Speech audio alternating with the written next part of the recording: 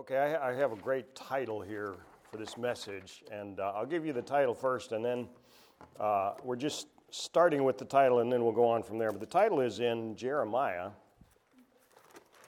chapter 12, and verses 5 and 6. And the title is, If Footmen Tire You, What Will Horses Do? Isn't that a great title? Can I get an amen? All right. Okay.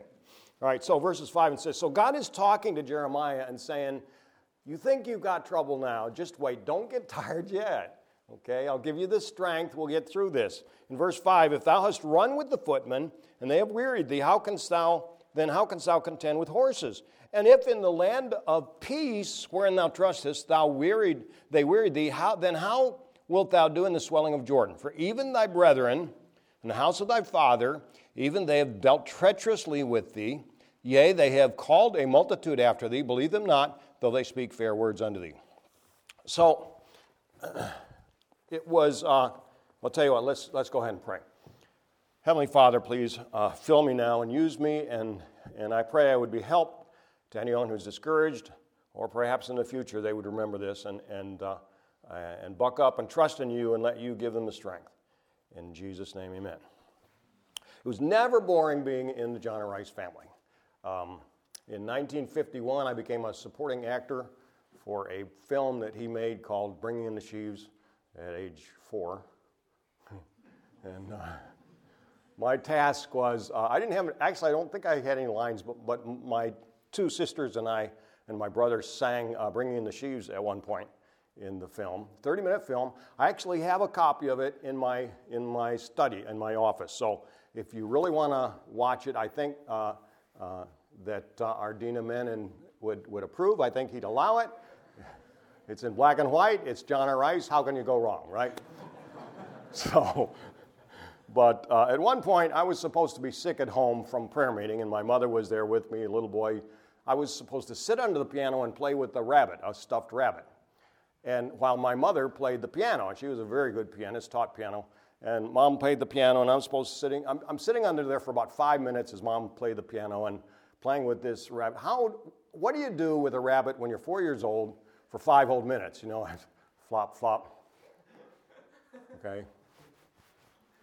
Pick up the ears. I mean, I did everything I could think of. Another point in the film, I'm still supposed to be sick at home, and I'm supposed to take a spoonful of medicine for my cough. So I'm supposed to cough first. How do you cough when you're 4 years old? Cough. Okay, let me figure this out. I had a hard time figuring it out. I remember this very clearly. So then I was able to cough, and my mother gave me a spoonful of actually vanilla extract as the medicine. I don't remember feeling real good about that either, but anyway, so I was a star. I was a supporting actor. And it was all about a woman that got saved, and so it had the plan of the gospel in it. If you want to see John of Rice, how he would lead a soul to Christ, it's in this film. At the very end of the film, she gets saved. But anyway, so John of Rice preached hard against Hollywood movies, but he wasn't against making films for the gospel's sake. And now jump ahead to 1966, okay? There was a genuine Hollywood B-movie producer and director named Ron Ormond, and he made the most wretched films ever. I mean, they're put in a category called exploitation films. They're really awful. He did actually make some cowboy movies in the 1940s with a cowboy star named Lash LaRue, okay? And none of you have ever heard that name before, right? And I've never watched any of his movies, don't intend to, but anyway, he was just an awful, awful Hollywood director and producer. 1966, he's in a private plane and it crashes in a field. Scares him to death. He gets saved.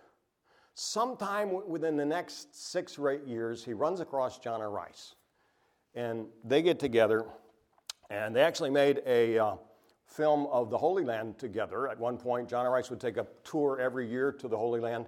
So they made a film of that.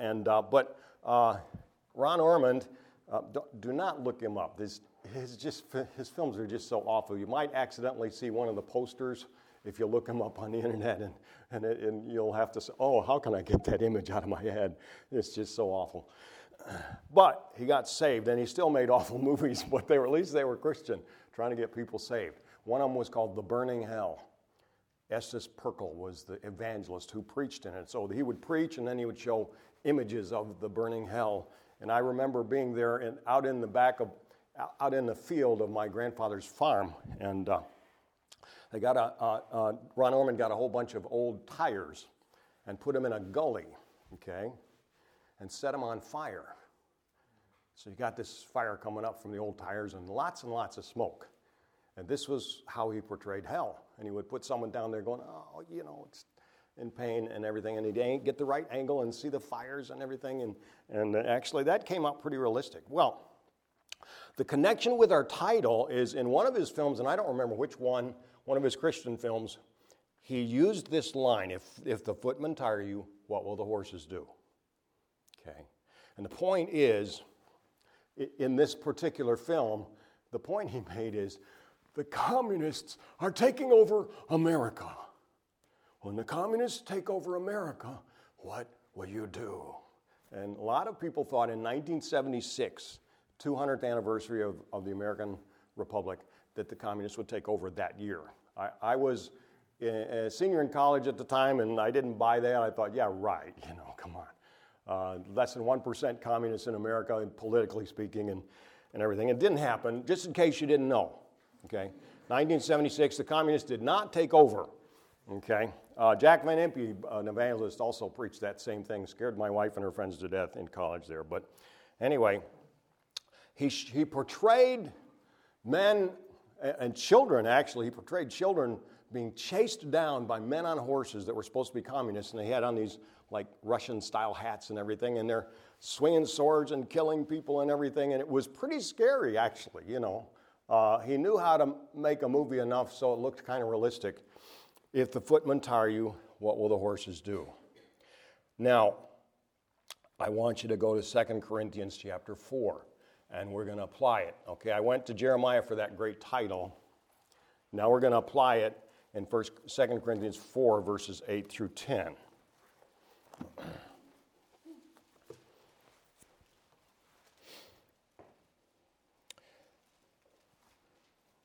And I heard a sermon on this many, many years ago, and the idea was never, ever quit.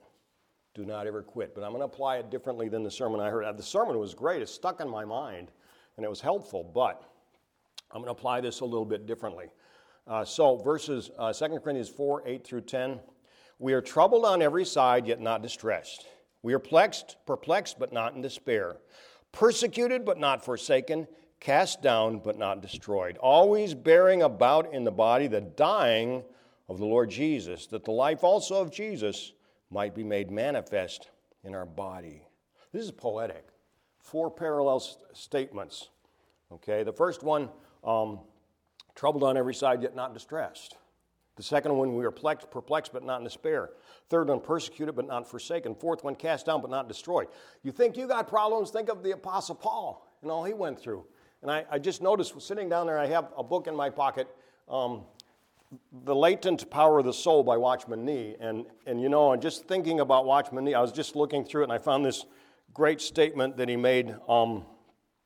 He said, first, after one is saved, he should seek for proper knowledge of the Bible. Second, he should desire to make progress in the spiritual life, such as victory, holiness, perfect love, and so forth. This is very, very important. Third, we should be fervent in winning souls. Fourth, we should trust in God with such singleness of faith that we may see God working miracles. And isn't that a great quote?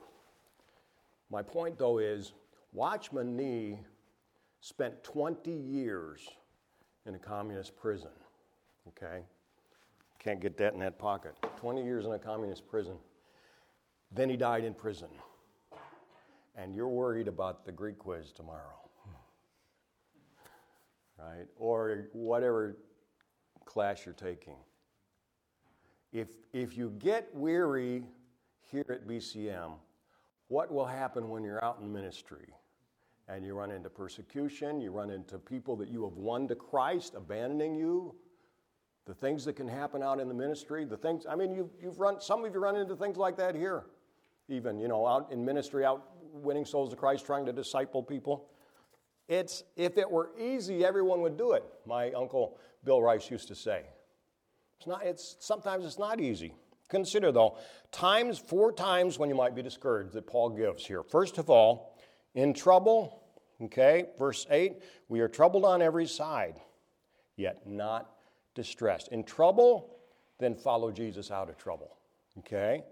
The word troubled here can mean pressed in, pressured, and on every side is panti, in everything. So everything is putting me under pressure. I can't take it. I'm under so much pressure here. Really? Not really. You're not really under very much pressure compared to what you will come across later in life. All right? Yet not distressed. And that's a word that's also used for crushing. Okay? I'm troubled. I've got so much pressure from all around in everything, but I'm not distressed. I'm not crushed. Remember, if I remember, this is the same book where Paul goes through his list of, how many times he'd been stoned, and left for dead, and he'd been persecuted in other ways, how many times he had been, all of these different things that he goes through, and we get worried about a little bit of a crisis in America, a very small election in God's eyes. Very small. In God's eyes, the election we just had is very small because He's in control. You see? Don't let the politics get you down. God's in control. Are you distressed? Oh, man, all over. And you can watch, all of these, videos on Fox News or whatever by different commentators. And, oh, it's so terrible. God's in control. It's going to be okay. We might even get to suffer persecution. I said that deliberately. We might even get to suffer persecution because Jesus said in Matthew 5, verses 8 through 10, count it all joy. Okay. If people are persecuting you, rejoice, for great is your reward in heaven. For so persecuted they the prophets which were before you. Oh my, I might get persecuted. Hallelujah! Persecution is going to come because the government's going to be democratic. And boy, hallelujah! We get to be persecuted, possibly. Rejoice and be exceeding glad, for great is your reward in heaven. Secondly, perplexed. Okay, troubled on every side, yet not distressed. We are perplexed, but not in despair. Perplexed. I don't know what to do. And I've been where you are, of course, in college. Worked in a factory trying to put myself through college. There were times in that factory, especially one particular job that they had me do for a while. It was extremely repetitious. Get this, and put it here, and then push a pedal and it welds it. Ka-chung, You like my sound effects there? Ka-chung. Anyway, press the pedal, ka-chung, and put it over. Oh, you got to do it on 4 sides. Ka-chung, ka-chung, ka-chung, ka-chung. And then you put it back on the line, and then you get another. And you do that for 8 hours. Oh, you do get a lunch break, half hour. All right? There were times when I would literally just stand there and weep. And then finally I got to be a welder. And that's a lot better. I did my last year there, I was a welder. And they taught me to MIG weld. And hot and sparks. One day I'm welding. I had these great big leather gloves and a big helmet on, and I'm welding, and a spark goes down inside the glove. And I pulled it off and slammed it down, jumping around like this, and then I look over, and the boss is looking out the window of his office, laughing at me. Like you just did. I'm hurt. You just laughed at me. No, I'm not hurt. Okay, because we're perplexed, but not in despair. We don't know what to do, but that's okay. How am I going to handle this? It's going to be okay, all right? Because Jesus is with you. I don't know what I do, but I'm not worried. I'm not in despair. And I just, for fun, I looked up the Chinese Union version here. I can read a lot of Chinese characters because I know written Japanese, okay? You have to learn Chinese characters to learn Japanese. So there are a lot I don't know, so I can't read the Chinese Bible very well. But just out of curiosity, I looked up this verse in the Chinese Union version, and it has 4 Chinese characters. The first one is not, okay? The second one is come to. So I have not come to. The third one is loss. And the fourth one is hope. I have not come to the loss of hope. I'm not in despair. Despair is the loss of hope. Nothing good can possibly happen now. That's despair. It's all over. I'm done. I'm finished. That's despair. No hope. We have hope in Jesus Christ. Now abideth what? Faith, hope, love. These 3, but the greatest of these is love. We have hope. Why? Because we have love.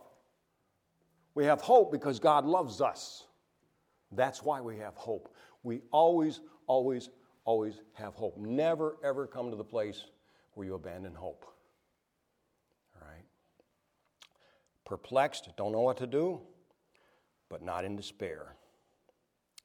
And then the third one of Paul's situations is beaten down.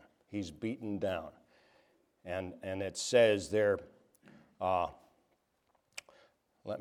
persecuted, but not forsaken. So that can be translated as beaten down. I'm persecuted, I don't think, I looked it up. If I remember correctly, this is not the normal word for persecution, but it's the idea of being beaten down.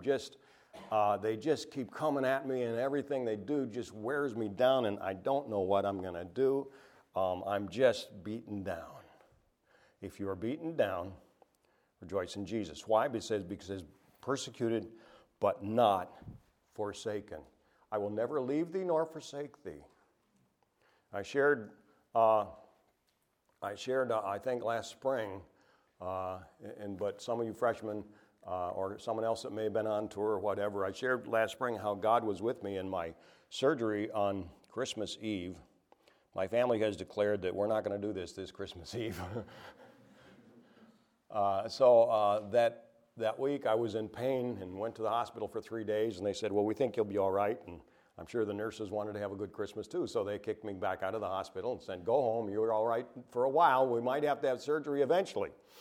And then, if I remember correctly, it was Friday of that week that I was hit with extreme pain, and so much it knocked me down. I couldn't even stand up. It was such extreme pain in my stomach. And so my wife took me to the hospital, to the emergency room, and they admitted me, and God was at work, okay? I was certainly not, I was beaten down, but certainly not abandoned, because there was a surgical team I had just finished and could take me on right there. Who knows what would have happened. It was a condition that can kill you. I read about a man in France that had the same condition, and he went to the hospital and they took him in, but they had no one to operate, and he was in that pain for 8 hours. But God had someone right there for me. And I cannot tell you how wonderful it was to be in the hospital on my back, tubes going in my nose, tubes going all over me. But Jesus was with me in such an incredibly special way. I've never had that before. I've always known Jesus was with me, but I felt such incredible peace. He was with me in a very special way that whole time. I had a follow-up surgery in June, I guess it was, and I was in the hospital 13 days with all that going on. Was totally weakened, could barely stand after that, and people think COVID is bad. It was the worst experience of my life, except it was the best experience of my life, because Jesus was there. He was with me, and I had such incredible peace the whole time. The summer surgery, June, to fix me back up again, it was good, and Jesus was there. But somehow on Christmas Eve, I had incredible peace from Jesus. And the whole 13 days I was in the hospital. Persecuted or beaten down, but not forsaken. I will never leave thee nor forsake thee. Hath he not said, I will never leave thee nor forsake thee, it says in Hebrews? Go ye therefore and teach the gospel to all nations, baptizing them in the name of the Father and of the Son and of the Holy Spirit. And lo, I am with you always, even to the end of the world.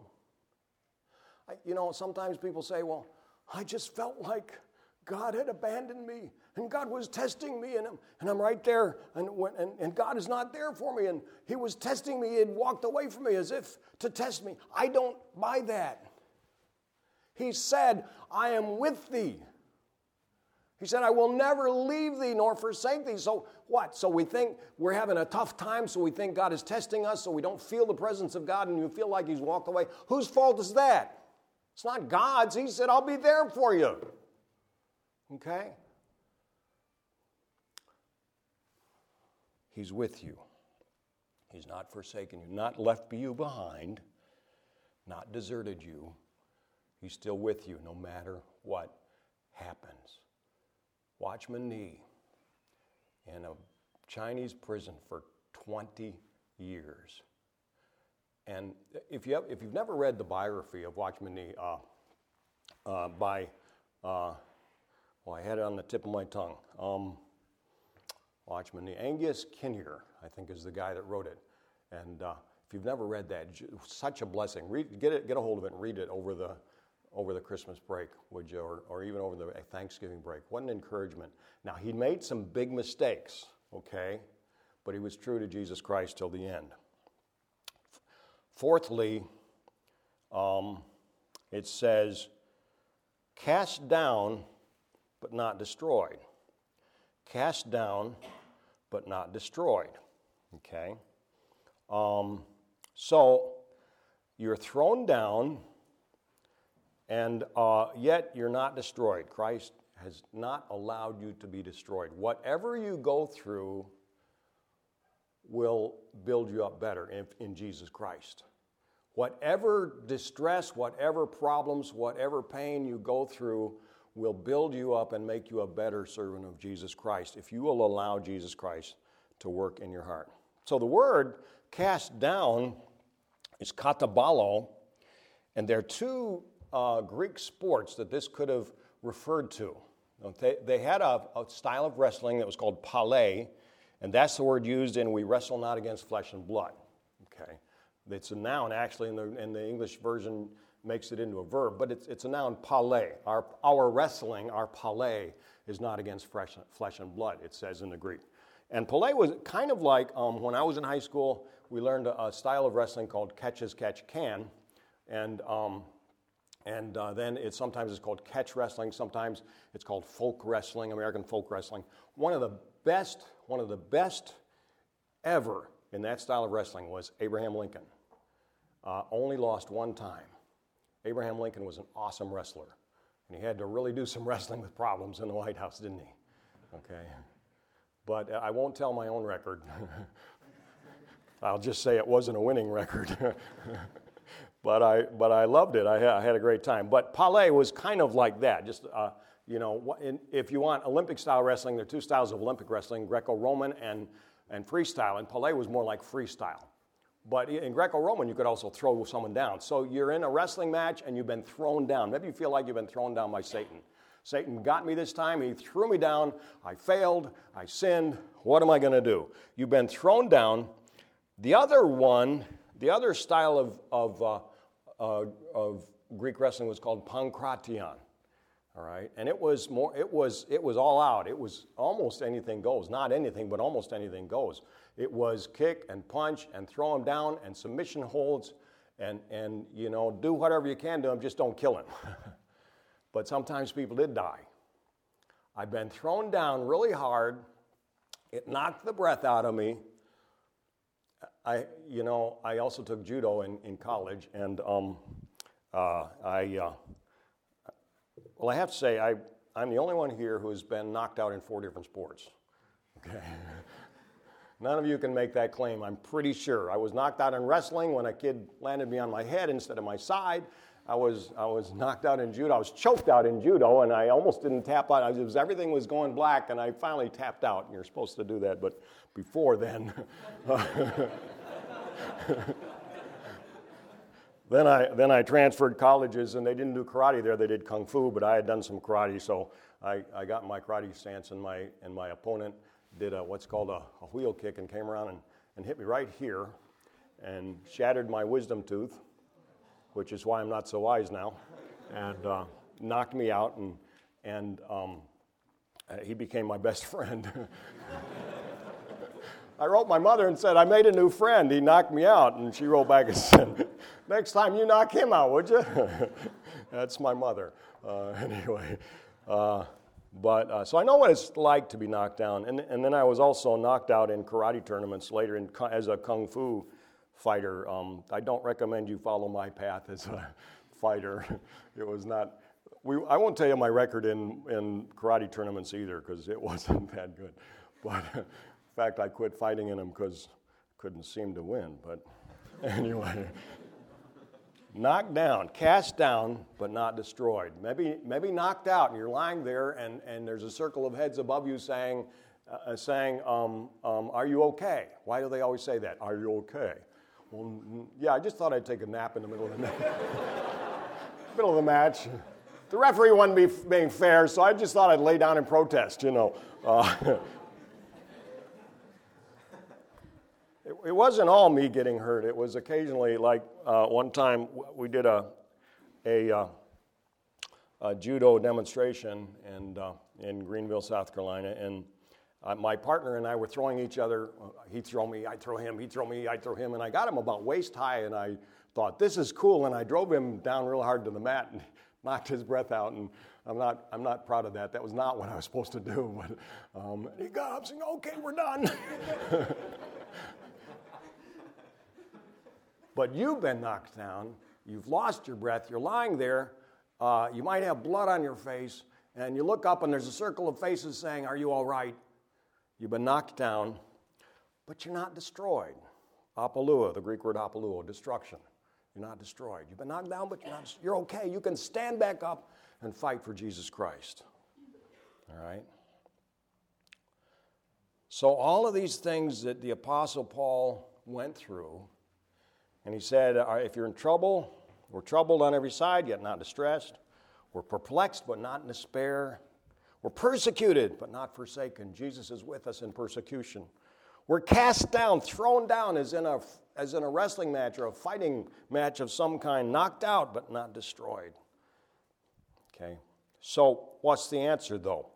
Look at verse 11, or verse 10.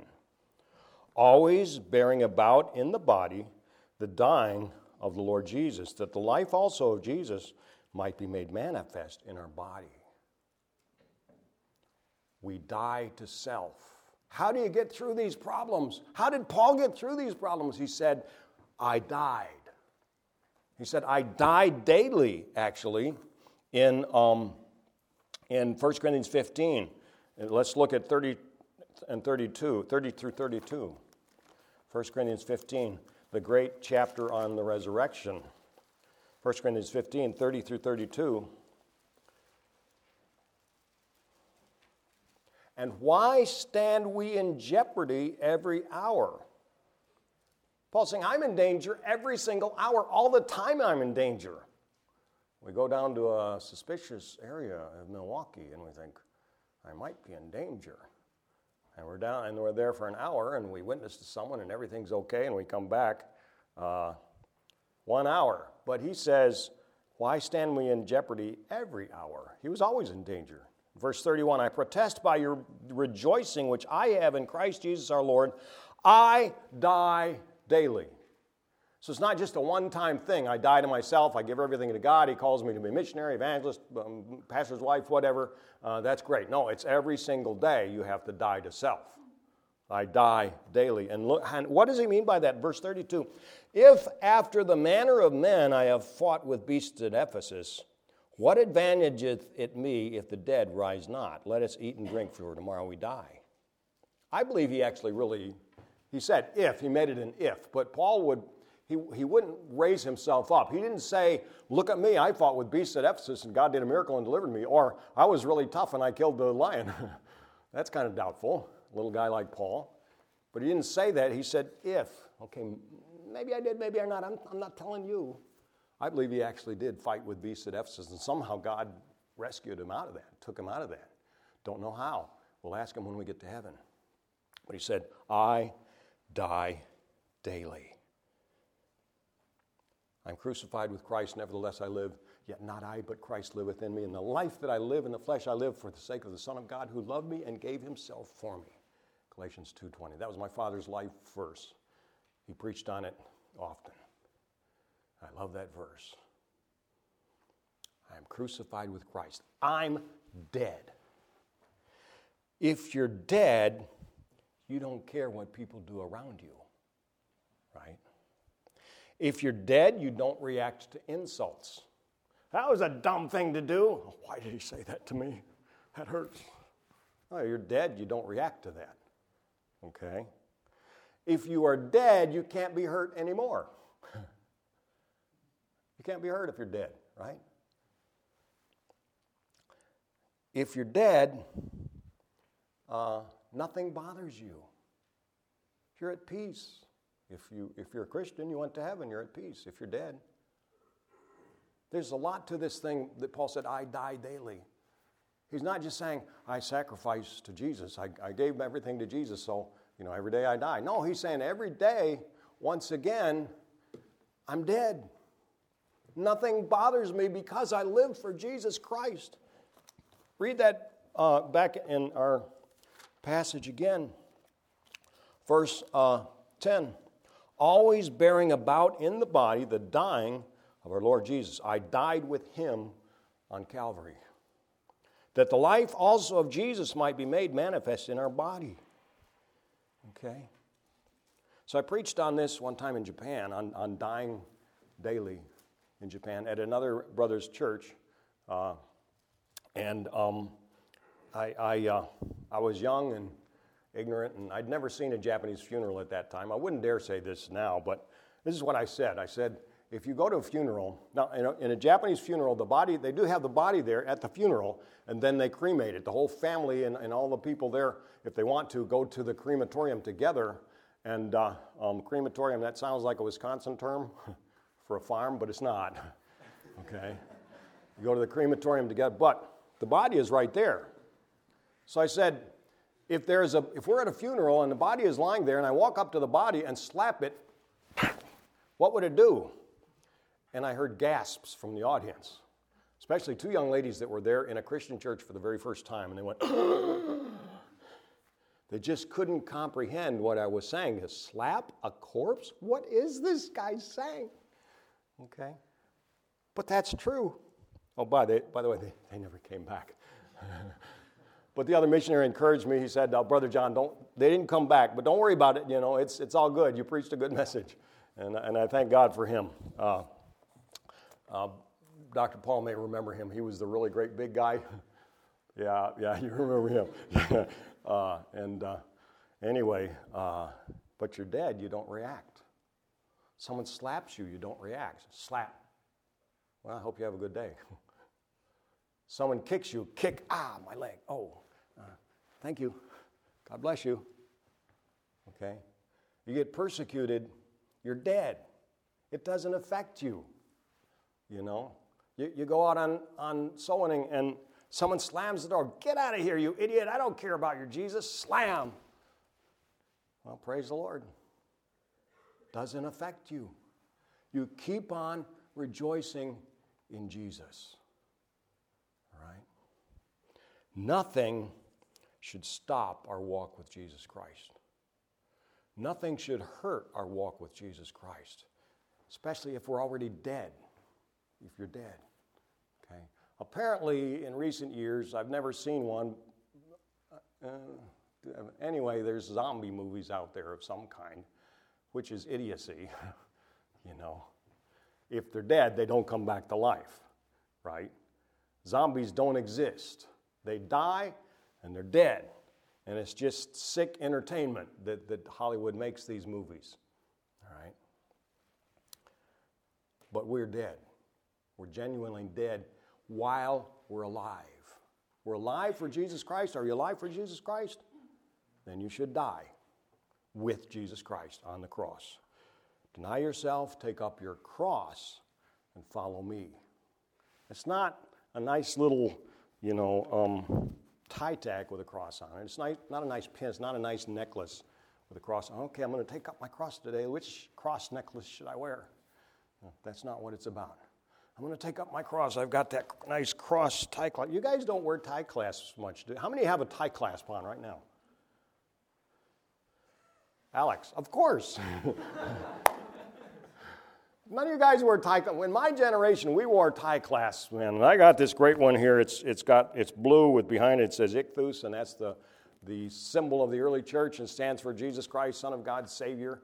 And I think it's a pretty awesome tie clasp. But if it had a cross on it, it wouldn't matter. That's not what it means to take up your cross and follow Jesus.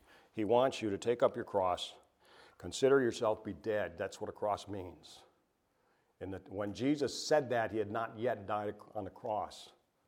He might have been thinking of Roman crosses that he had seen. A terrible, terrible punishment. Take up your cross, be willing and ready to die for me in the most painful and hideous manner possible. That's what Jesus meant when he said, take up your cross. In 564 BC, a Pancratian wrestler, fighter named Arachion had his last match. And a guy named Philostratus told about it, described it. Here's how it happened. Accordingly, the antagonist of Arachion, having already clinched him around the middle, thought to kill him. You could kill in that, and you wouldn't, that was a victory. Thought to kill him. Already he had wound his forearm around about the other's throat to shut off the breathing while pressing his legs on the groins and winding his feet one inside each knee of his adversary. He forestalled Arachion's resistance by choking him till the sleep of death, thus induced, began to creep over his senses. But in relaxing the tension of his legs, he failed to forestall the scheme of Arachion. For the latter kicked back with the sole of his right foot, as a result of which his right side was imperiled, since now his knee was hanging unsupported. Then with his groin he holds his adversary tight till he can no longer resist, and throwing his weight down toward the left while he locks the latter's foot tightly inside his own knee, by this violent thrust he wrenches the ankle from its socket. And his opponent gave in, surrendered.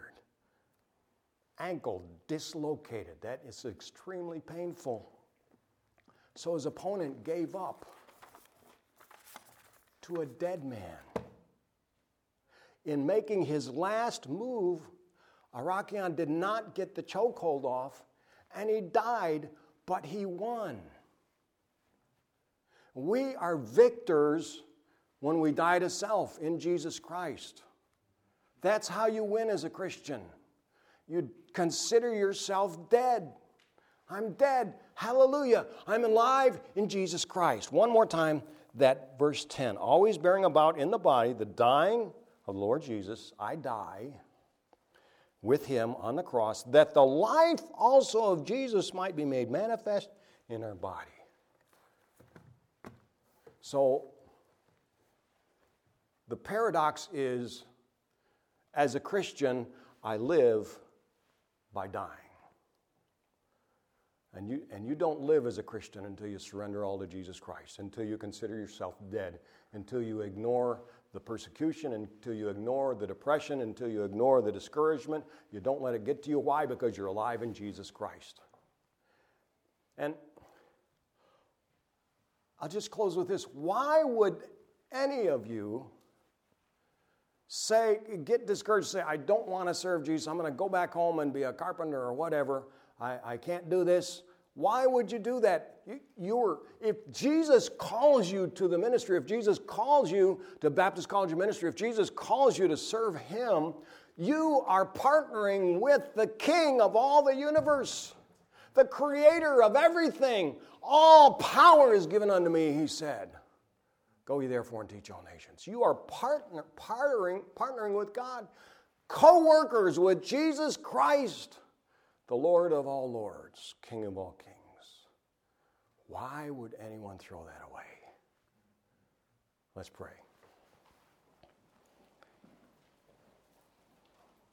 Dear Heavenly Father, I thank you for the Apostle Paul. He went through such terrible things. We can't even imagine what it was like for him, the pain he suffered, the insults, the degradation, finally be a prisoner of the Romans, have his head cut off. It's just hard for us to imagine that. Watchman Nee, 20 years in a Chinese prison, a communist prison, and then finally dying in prison of his weaknesses. But yet we complain a little bit if it's a tough day. Oh Lord, please give us your power to live in Jesus Christ. And I pray that each one of us, me too, Lord, I have to do it today too, we would die to self and live with the life of Jesus Christ.